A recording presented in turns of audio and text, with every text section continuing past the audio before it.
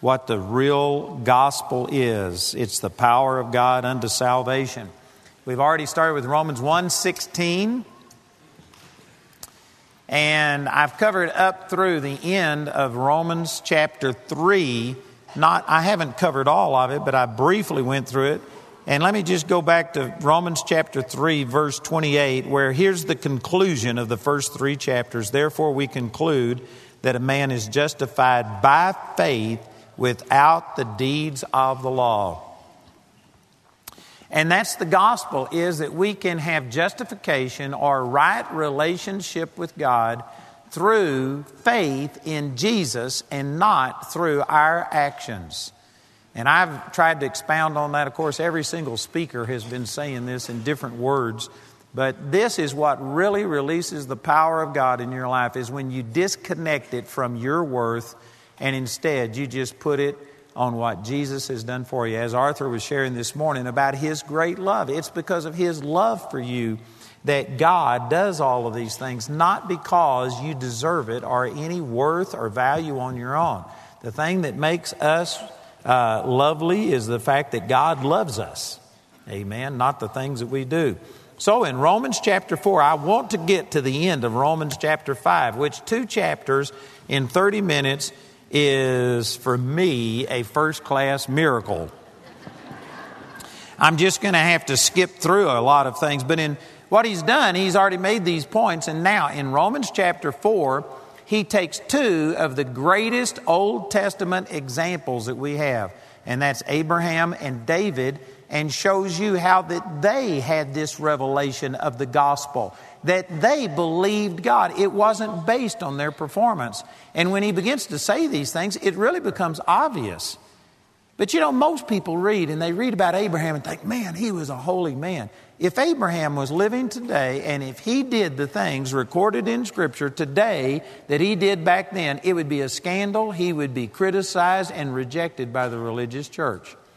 Abraham committed, I don't know that you'd call it adultery, but boy, when his wife suggested that he go into his handmaiden Hagar, and have a child with her, there was no argument on his part. He just did it. And they had an Ishmael, which is how the whole Arab-Israeli conflict that we have today started, is because of his disobedience.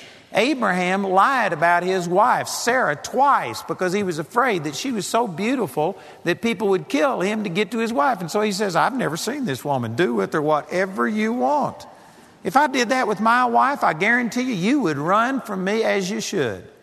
Abraham was not the most qualified person. For instance, Abraham meant Melchizedek. A lot of people believe Melchizedek was a pre-incarnate manifestation of Jesus, and it's possible. I'm just not sure on all of that. But Melchizedek was much more qualified. Matter of fact, the Scripture in Hebrews chapter 7 even makes a big point of saying that Melchizedek was the greater because Abraham paid tithes unto him, and Melchizedek blessed Abraham, and without any contradiction, the less is blessed of the greater. So Melchizedek was greater than Abraham, and yet God didn't choose Melchizedek, He chose Abraham. And the reason is because in Genesis chapter 15, verse 6, he says, look at the stars in the sky, count the grains of sand on the seashore. If you can number them, so shall your seed be. And Genesis 15:6 says that Abraham believed God, and it was counted unto him for righteousness. And that is a major point in the book of Galatians, and also right here in Romans chapter 4. And so Abraham was not justified or declared right with God because of his actions. Abraham had some serious problems. And yet, God used him, and he was the father of the Jewish nation. He's called the father of us all in the book of Romans. And so if people would look at it, you should be able to see the grace of God even under the old covenant, because God dealt with people based on mercy and grace. And that's what he's saying about Abraham. In verse 2, he says, for if Abraham were justified by works, he hath whereof to glory, but not before God. For what saith the Scripture? Abraham believed God, and it was counted unto him for righteousness. That's Genesis 15:6. Now to him that worketh is the reward not reckoned of grace, but of debt. But to him that worketh not, but believeth on him that justifieth the ungodly, his faith is counted for righteousness. So it's very clear that it's what made Abraham in right standing with God was his faith, not his actions, not all of the things that he did. Now, there's a balance to this. As Barry was sharing yesterday, it's true that this is what God had done. He offered these things to him by grace, but he did believe, and then that did eventually cause actions. And it talks about that in the last part of the 4th chapter. But it was his faith that appropriated relationship with God, not his great works. And then it uses David as an example in verse 7. Even as David also describeth the blessedness of the man unto whom God imputeth righteousness without works, saying, Blessed are they whose iniquities are forgiven, whose sins are covered. Blessed is the man to whom the Lord will not impute sin. This is a quotation from Psalms chapter 32. And David was looking forward to the day that you and I live in. David wasn't talking about what he had, because under the old covenant, Romans chapter 5, verse 13 and other places, I'll say these things briefly this morning if I can talk quick enough. But sin was imputed under the Old Testament law. Under the time that David was living, God was holding man's sins against them, and God was judging man's sins. And David was looking forward by faith to the day that you and I live in, and he said, Blessed is the man to whom the Lord will not impute sin. Notice the terminology, not only does not or did not, but will not, even in the future. David, by faith, saw a time coming to where sin was not be imputed unto people. Over in 2 Corinthians chapter 5, verse 18, 19, there it says that God was in Christ reconciling the world unto himself, not imputing man's trespasses unto them, and has committed unto us this word of reconciliation. We beseech you, therefore, as ambassadors for Christ, be ye therefore reconciled unto God. God was reconciling man unto himself, and the way he did it was by not imputing their trespasses unto them. You know, I could spend a lot of time talking about the word impute, because that's not a word that we use a lot, but it just means that God wasn't holding men's sins against them. He wasn't dealing with men according to their sins. And David looked forward and saw this and said, Blessed is the man to whom the Lord will not impute sin. So the reason that Paul brought this out is because he's already established that nobody is righteous. All have sinned and come short of the glory of God. And so the conclusion was that a man is justified by putting faith in what Jesus has done instead of earning it by your actions. And he uses Abraham and David as two Old Testament examples, which if anybody had read these things, they should have been able to see it. But you know, most of us have a filter. Religion has put this mindset in us about you've got to be right. You got to do right to be right. You got to earn these blessings of God. And most of us read the Bible with that kind of a filter on, and we just see the wrath and the punishment and all of these kind of things. But grace was in the Old Testament. David saw it. David prophesied about it. You know, if you'd stop and think about it, did you know that the majority of the Bible was written by murderers? Has anybody ever thought about this? Moses wrote the first 5 books of the Bible, as well as Psalms chapter 90. And Moses wrote 5 of those, and he killed an Egyptian thinking that was God's will, and it wasn't God's will. He murdered a man. And then David murdered Uriah, and David wrote most of the Psalms, and then 1st and 2nd Samuel, much of 1st and 2nd Chronicles. Part of 1 Kings was all written about David. And he was a murderer. And then Paul was a murderer. He said that he took people and consented unto their death. Paul wrote half of the New Testament. The majority of the Bible was written by murderers. How in the world people think that you got to be holy in order to have God move in your life? It's just like you're missing something. That's not saying that God wants murder or that he approves of it, but it shows you the grace of God that he used people. And basically, this is what this is doing. He's showing you that Abraham missed God big time. You know, let me just go back up to a verse here in Romans chapter 4. And in verse 4 it says, now to him that worketh is the reward not reckoned of grace, but of debt. But to him that worketh not, but believeth on him that justifieth the ungodly, his faith is counted for righteousness. Notice that the only people who get justified are ungodly people. If you aren't ungodly, you can't be justified. If you are trusting in your goodness and saying, well, I'm really good, I'm not ungodly, then you can't be justified. God only justifies ungodly people. You've got to come to a place that you recognize that you at your best are short of what God intended us to be, and you can't trust in yourself. You have to put faith in a Savior. And then he begins to use Abraham as an example again. Just for time's sake, I'm going to skip some of these verses, but look in verse 13. It says, for the promise that he should be the heir of the world was not to Abraham or to his seed through the law, that means through his actions conforming to some set of standard, but through the righteousness of faith.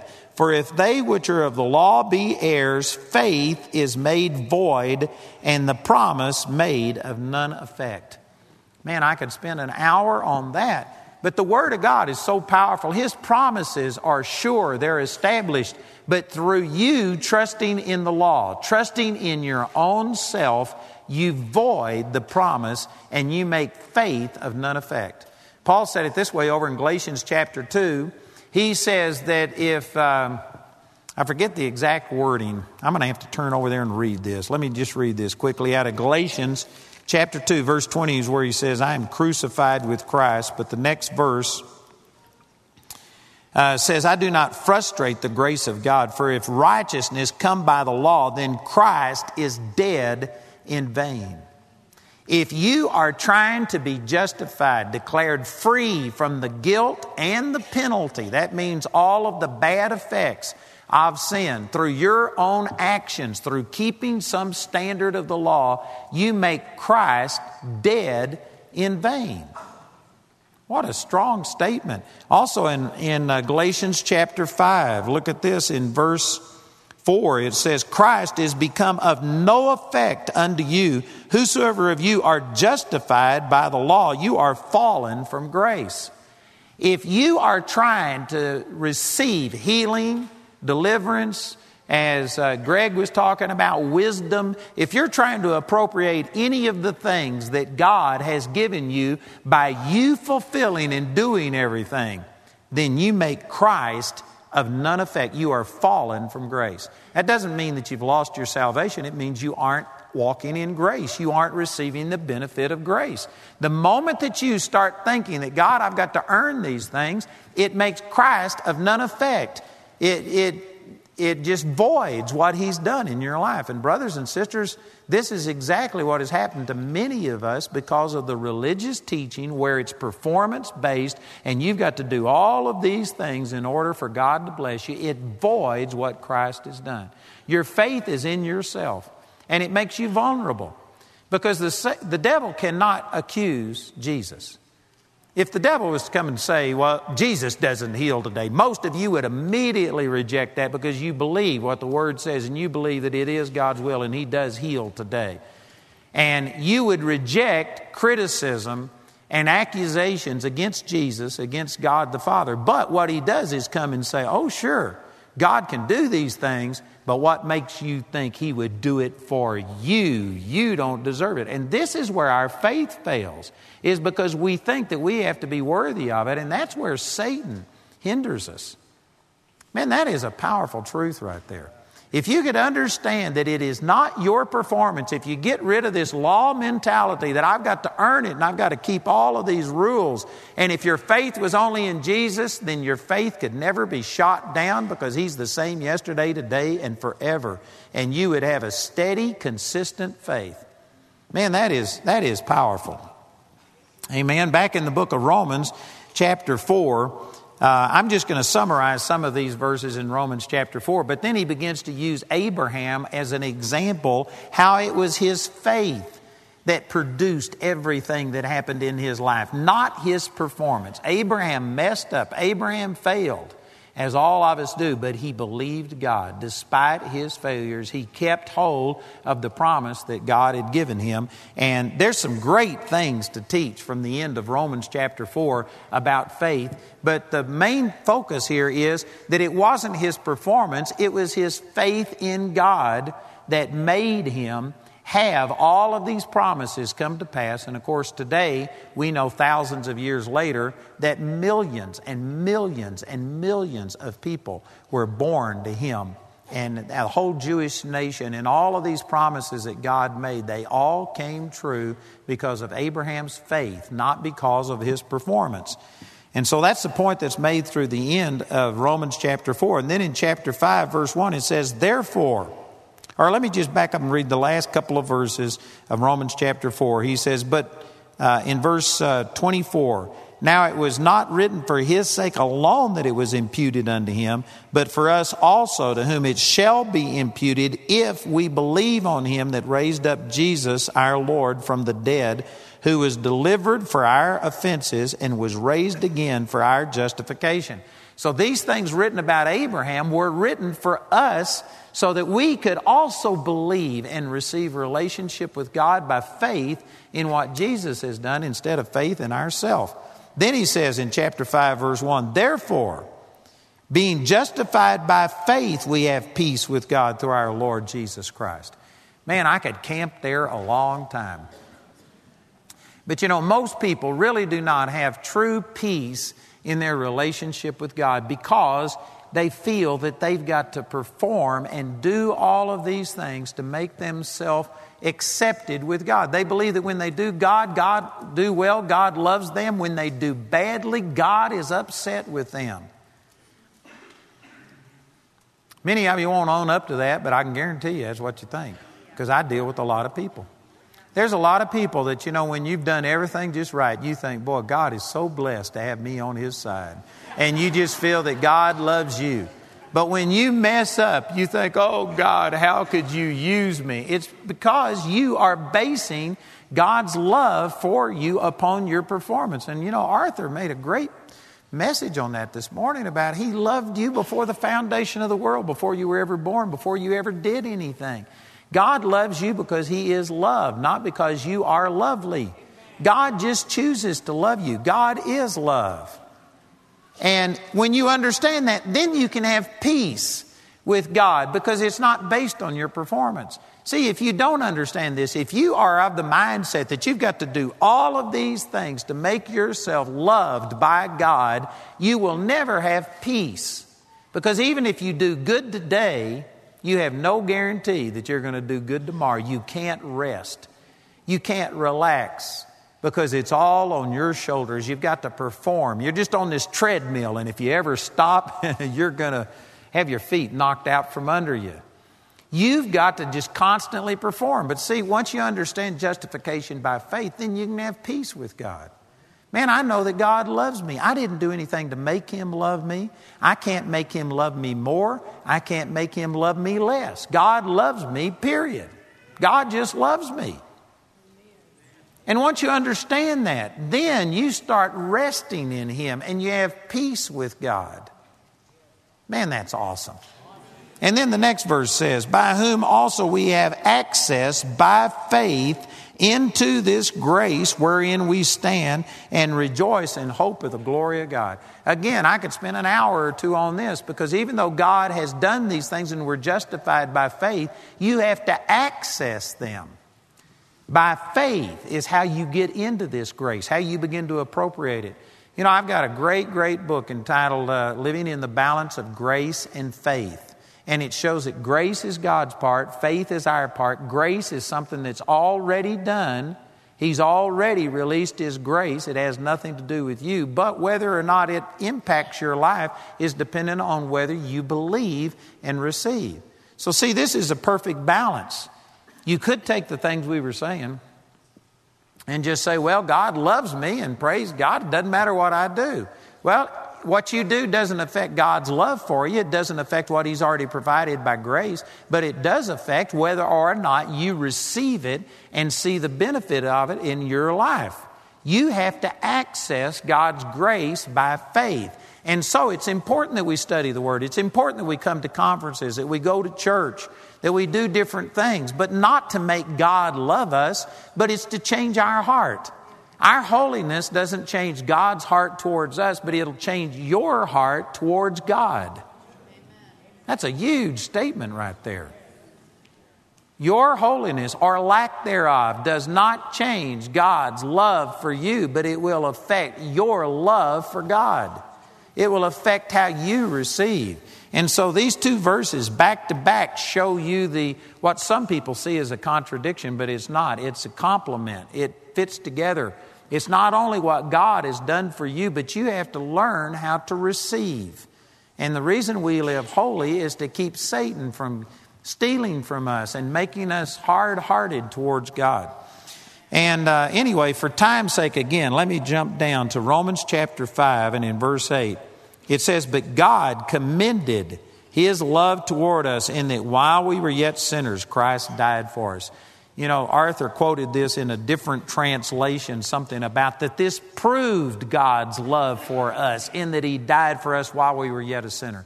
The Lord didn't wait until you had cleaned your act up and until you had improved yourself and He died for you. He died for you while you were living in the midst of your sin. Actually, He died for you before you were ever born. So it has nothing to do with what you deserve. It wasn't that He saw you and said, "Man, they are so close, I've got to help them." No, it was like you were so desperate, I've got to help them because they can't help themselves. And He commended His love toward us in that while we were yet sinners. But you know, that verse, even though what I've just said is accurate, and often this verse is taken out of context to talk about God's great love for the sinner, and all of that is true, the point that he's making is that if God loved you enough that when you were yet a sinner He died for you, the next verse says, "Much more then, being now justified by His blood," that's talking about saved, "we shall be saved from wrath through Him." So really what he's doing is making a contrast. If you could accept that God loved you enough to die for you while you were still a sinner, how much more now that you are a Christian should you believe that God loves you? He loves you even more now. And yet, as a general rule, did you know religion, if they do preach true salvation, which there's a large segment of the body of Christ that will extend grace towards a lost person. And they will tell them it's only by faith in Jesus. We'll sing the song, "Just As I Am," without one plea. And there is a large segment of the body of Christ that will preach that you get saved by putting faith in Jesus. But then, as soon as you get saved, they put you back under the law and tell you now that you're born again, God expects you to live holy. And if you don't do this and this and this, they may tell you that you won't go to hell. You'll still go to heaven, but you won't get your prayers answered. God won't heal you. God won't bless you. God won't use you, and on it goes. And so what they do is say you get saved by grace, but then you're basically maintained by your own holiness and your own good works. Again, that's a perversion of the gospel. This is saying just the opposite. That if Jesus loved you enough to die for you while you were yet a sinner, much more now does He love you. And then the next verse puts those two thoughts in one verse. "For if, when you were enemies, you were reconciled to God by the death of His Son, much more being reconciled, you shall be saved by His life." See, this puts those two thoughts into one verse. If you could accept while you were an enemy to God that He died for you, how much more now that you are one of His children does He love you? You know, take this comparison. Some of you were living in adultery. Some of you were lying and stealing. Some of you were mean as a snake and just terrible things going on in your life. And yet you heard somebody talk about that Jesus died for your sins. And you thought, could this be true? And they said, "Just like you are, just as I am, without one plea." And so you accepted salvation and got the greatest miracle that you could ever get, which is the forgiveness of your sins and relationship with God through Jesus. Right in the midst of your sin. And yet, now here you are years later, and you have a need for healing in your physical body, and you have the thought that if you don't study your Bible every day, if you miss a day of Bible reading, or if you get mad at your wife, or if you fail to do something that you did, God might just let you die of cancer and not heal you because you haven't done everything right. Can you see how inconsistent that is? You receive salvation totally by grace, but now you think I've got to earn these other things. It says in Colossians chapter 2, verse 6, as ye therefore have received Christ Jesus the Lord, so walk ye in Him. That means the same way that you receive salvation is the same way you receive healing, the same way you receive joy, the same way you receive anything else. If you receive salvation totally by faith in what Jesus did, that's the way you receive everything else in the Christian life. The problem is that we aren't walking by the same rule. Many people got saved by grace, by hearing the gospel, but you think that we somehow or another have to receive from God later by our own performance and by earning these things. You know, many Christians will live for years and then they'll do something and they just think, how could I have done this? And how could God love me after I've done this? And they just are so disappointed because they have the concept that over time you get stronger and stronger and stronger and better and better and better and more worthy of God loving. From a human standpoint, compared to what you used to be, maybe that's true. But compared to God's perfect standard of holiness, the most holy person in here at your very best is a mile below what God intended you to be. God loves you in the beginning and throughout your entire walk on this earth by grace, by just looking at you through love, not because of your performance. And so when you get so disappointed, how could I have done this? I thought I was better than this. That's the reason you failed, because you were thinking you were better. You know, I called a woman one time in Denver and I said, how are you? And she says, I'm weak in Him. And when she said that, I thought, what does that mean? And I got to thinking about it and I thought, you know, that's really pretty good. Paul said, when I'm weak, then am I strong. When you quit trusting in yourself and thinking that, man, you have really arrived, you're doing better than you've ever done, and now you have a lot of confidence because you've got so much time put in with God, then you're weak. You're susceptible to failure because you really have a lot of confidence in yourself. But when you just say, Father, even at my very best, I still don't deserve anything. It's all because of the grace of God. That's what makes you strong, and that's when you really have power in your life. And, man, again, I'm wanting to get to these other verses. I've got 5 minutes. This is impossible. Let me just say that I've got a great teaching. I've got a great teaching entitled The True Nature of God that is built on Romans 5, 13 and 14. You need to get that teaching. It is Christianity 101. What it'll do is basically harmonize the anger and the punishment and the wrath that you see in the Old Testament with the mercy and the grace that is evident through Jesus in the New Testament. And some people don't understand this. They just kind of run all of it together. There is a difference in the way God dealt with people under the Old Testament law and the way He deals with people under the New Testament grace. You need to get that teaching. That is awesome. I got about 6 or 7 hours on these verses that I just skipped. But I want to share this with you that after I'd had this experience and God showed me His love for me, and it came at a time when I was at my worst and I knew I didn't deserve anything, and yet I felt supernatural love. Charles Finney described it, his experience, and he said it was like waves of liquid love flowing over him. And I've thought, man, that was a good way of describing it. I mean, for 4.5 months, I was gone someplace. I never slept over an hour at a time. I never sat down and ate. And I know I ate and slept, but I mean, I just grabbed, I couldn't do anything. I couldn't do anything because I was just so caught up with the fact that God loved me. And yet, it was when I realized I didn't deserve God's love. So it was wonderful, but after 4.5 months, the emotion of it wore off, and then I had to start dealing with, how is this that God could love me? Because I don't deserve God to love me. And that's when God gave me this revelation of spirit, soul, and body. I was beginning to start seeing some things, but I was taught that I was unrighteous and I was unworthy. And the thought of being righteous was just anathema to me. It was blasphemy. It was terrible if a person would have said something like they are righteous. And so I still was struggling. I'd seen some of these things, but man, I hadn't embraced this thing that I was righteous yet. And I actually went to a Bible study taught by a woman, which I was raised in the Baptist church, and I was taught that a woman couldn't teach a man, and so that this was totally out of order. She was supposed to be quiet. And I went to this charismatic Bible study. This is before I spoke in tongues. And I went to this, so I was scared that they were going to speak in tongues or something. So I was put off by that. A woman was leading the Bible study. I was put off by that. And there was a lot of hippies there. Guys that had hair down nearly to their waist.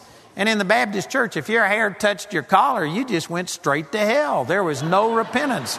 And so I was in a really awkward position, and I thought I was being very gracious to even go into this, terrible, ungodly situation. And I was listening to this, and what really got me, they were having a Bible study, and one of these long-haired hippies stood up and said, he was righteous. And I'd just taken all I could take, amen. And I stood up and I said, there is none righteous, no, not one. All have sinned and come short of the glory of God. All of your righteousness is as filthy rags. I whipped my 3 verses out on him. And I let him have it. And I was braced for a fight.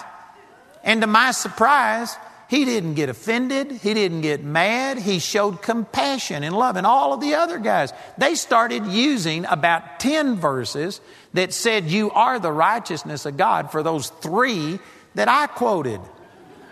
And it didn't totally convince me, but it knocked me off balance. And I thought, God, the scripture says that by this shall they know that you're my disciples, that you have love one for another. And these guys loved me. These guys who I was convinced could not be born again because they had long hair. They loved me. They showed love to me when I attacked them. And man, it just disarmed me. And I went home and went out and bought a Young's Analytical Concordance, and I looked up every time in the Bible that the word righteousness is was used. And there's well over 1,000 of them. And I spent 5 days fasting and praying, studying 17 hours a day, writing out every verse in the Bible about righteousness.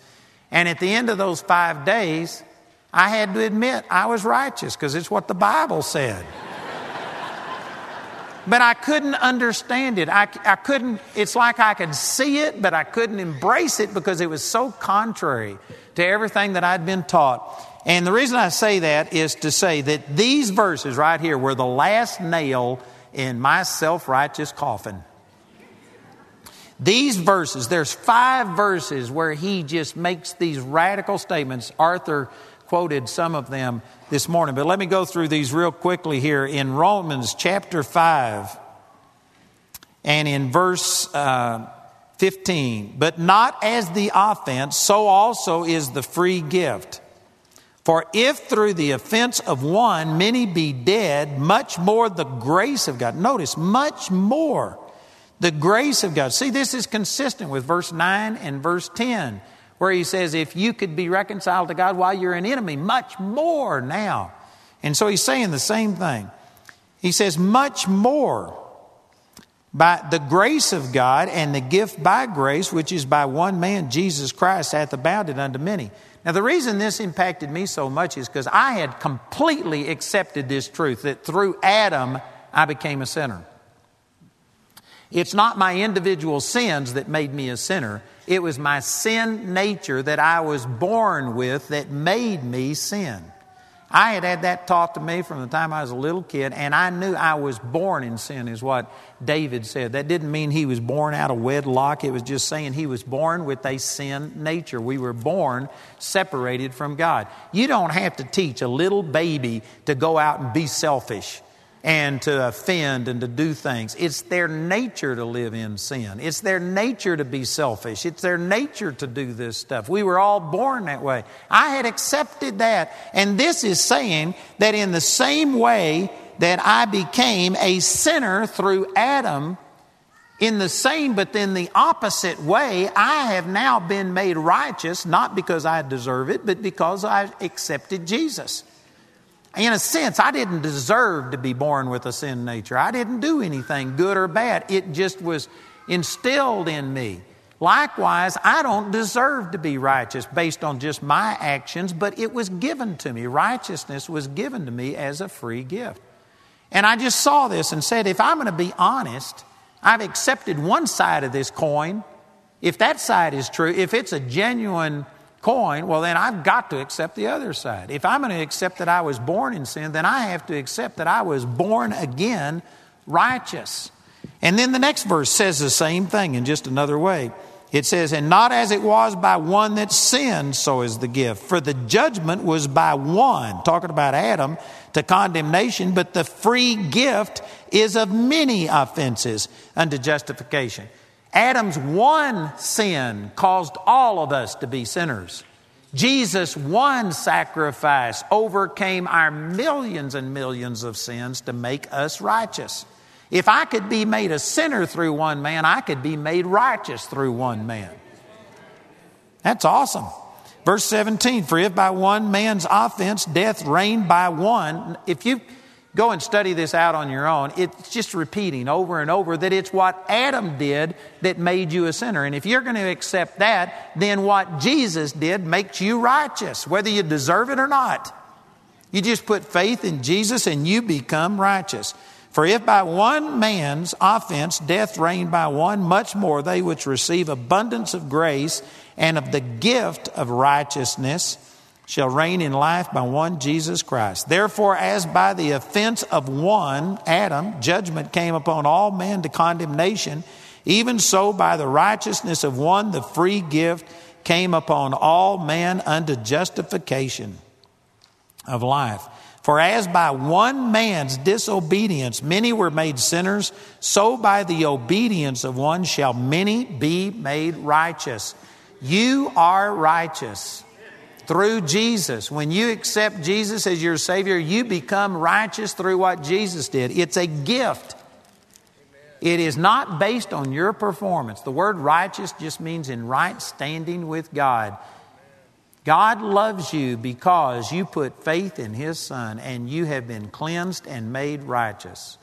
5 verses make this point. If you're going to accept one truth, you've got to accept the apparent opposite truth, but it's the same thing, just in an opposite direction. You were made a sinner through one man. Now you are made a saint through one man. You were made to be unrighteous. Now you are righteous through Jesus. You are the righteousness of God. I go into churches all the time and they say, oh God, make me righteous. And I want to say, get born again. And the sad thing is they're already born again, and yet they're asking God to make them righteous. They don't understand what has already happened. And so let me just end with these last verses.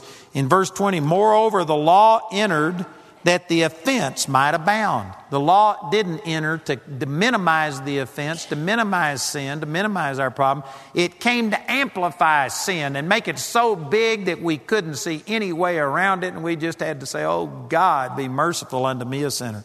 So the law entered that the offense might abound, but where sin abounded, grace did much more abound. That as sin hath reigned unto death, you know, it's not stated right here, but if you take it in context, sin reigned unto death through the law, through thinking that you had to live up to a standard. That's what empowered sin. 1 Corinthians 15:56, the strength of sin is the law, and it reigned unto death. Even so might grace reign through righteousness unto eternal life by Jesus Christ our Lord. Man, if you could understand this, it just changes you. This transformed my life. And I began to start saying, you know, as Greg was teaching this morning, you have to declare that you have wisdom. I saw this, and I just started declaring, God, I am righteous. The first time I ever did that, I looked in my mirror, and I looked myself eyeball to eyeball. And I said, Andrew, you are the righteousness of God. And all of the hair on the back of my neck stood up. I thought, oh, inside I said, oh God, don't kill me. I'm just saying what the Bible says.